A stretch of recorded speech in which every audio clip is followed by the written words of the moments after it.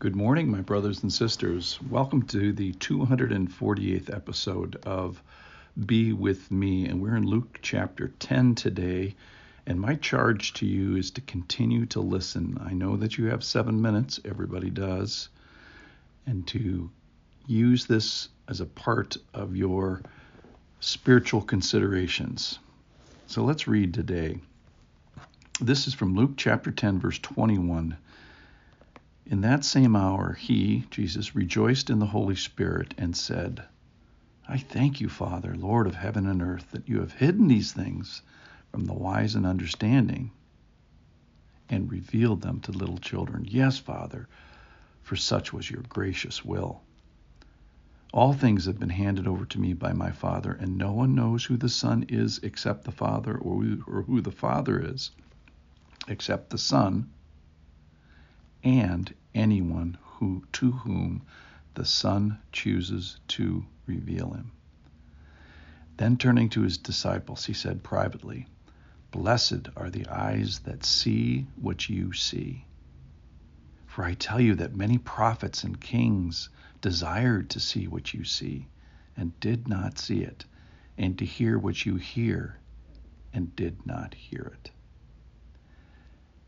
So what Jesus is saying in the middle there, where he turns to the disciples, almost like he metas the moment, M-E-T-A-s, the moment, and he says, I'm giving you the good stuff right now. I'm giving you the gold. Blessed are your eyes that see it and hear it right now.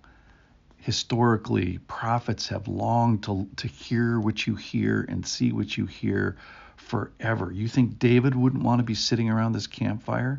You don't think Isaiah the prophet or Jonah the prophet? How about Josiah the king? They would love to hear the stuff that I'm giving you right now. So know where we sit in history, and that is that our butt is in the butter tub of revelation and in history, and he gives us himself, which prophets and kings have longed for a long time. So let's be careful and treasure the treasure that he's giving us. Let's treasure, that's the verb, the treasure, the noun of all this great stuff he's giving us. Okay, so let's go back, and then the stuff he gives us in this passage is going to blow our minds, and it talks about the Trinity. We find here Jesus, that he rejoices in the Holy Spirit. In verse 21 and 22, the Holy Spirit is mentioned, Jesus is mentioned, and the Father is mentioned.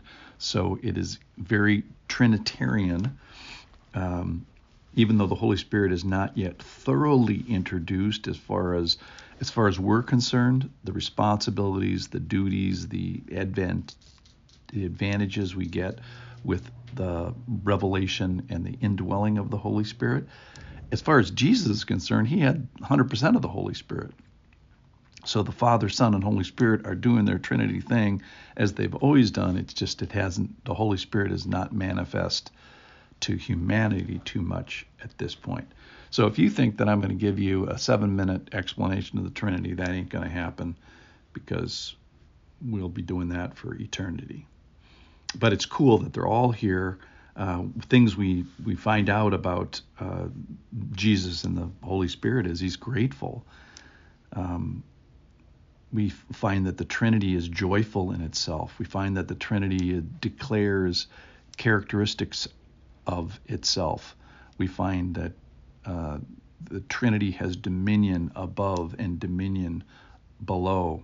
And then the thing that's interesting in this passage, and maybe most disturbing perhaps, is that he is a revealer. He reveals to little children, but also a hider, that hidden from the wise and understanding who refuse to believe or fight with unbelief.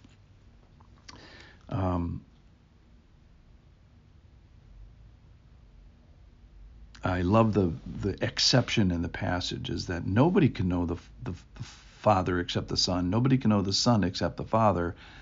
And then he gives this exception, except anyone to whom the Son chooses to reveal him. So there's this choice of God that reveals. And I want to be a person who stands there and says, pick me, choose me, reveal the Father to me. So there's this doctrine of election in this passage, and what part we play in election, perhaps none. But if there is a part, let's be the one with our hand up. Pick me, choose me, reveal yourself to me. All right, I want to go back to the point in history that we are right now, where Jesus turns aside to the disciples and said, hey, this is the good stuff. This is the gold, the stuff that the prophets got and that the people of history got. They were treasure maps, and they've been sitting around for centuries saying, gosh, I wonder what's been buried beneath the X on this treasure maps. And we get the answer to that. We get the penalty for sin answered. We get eternal life. We get abundant life. We get this revelation of this character unlike anyone ever in history, where they just got glimpses. We get the real thing. And for the disciples, they're not even at to the best part yet, to the crucifixion and the suffering and the payment for conquering death. I mean, there's great stuff even left for the disciples to know. And all the people got of the prophets and stuff are the tales and the shadows and the clues. And don't get me wrong, I love the Old Testament and this era of the kings that he describes here. That makes up about 40% of the pages in your Bible. So do you think God wants you to know those 40% of pages? Absolutely, yes. But I think the real point is that Jesus is saying is, hey, let's be careful with this moment now. This revelation that I'm giving you, the prophets in the Old Testament, they were longing to see this. David would have loved this. So I think our response to this is to treasure the Lord, to desire the treasure that he is giving us. That is, to treasure the treasure. I love that you're listening. I love that you are one of his revealees, that you're ones that he has chosen to reveal himself. I think there's a responsibility to do the right thing with it, however. Again, knowing where we sit in history, that is, that our butts are in the butter tub of Revelation. And let's rejoice today. Let's treasure the word that reveals the treasure of him. And I think back to the be with me, perhaps our behavior could reflect that we treasure him. And maybe one of the treasures would be listen regularly, consider along with me, use these 7 minutes to draw us closer to the Lord. I bless you, my brothers and sisters.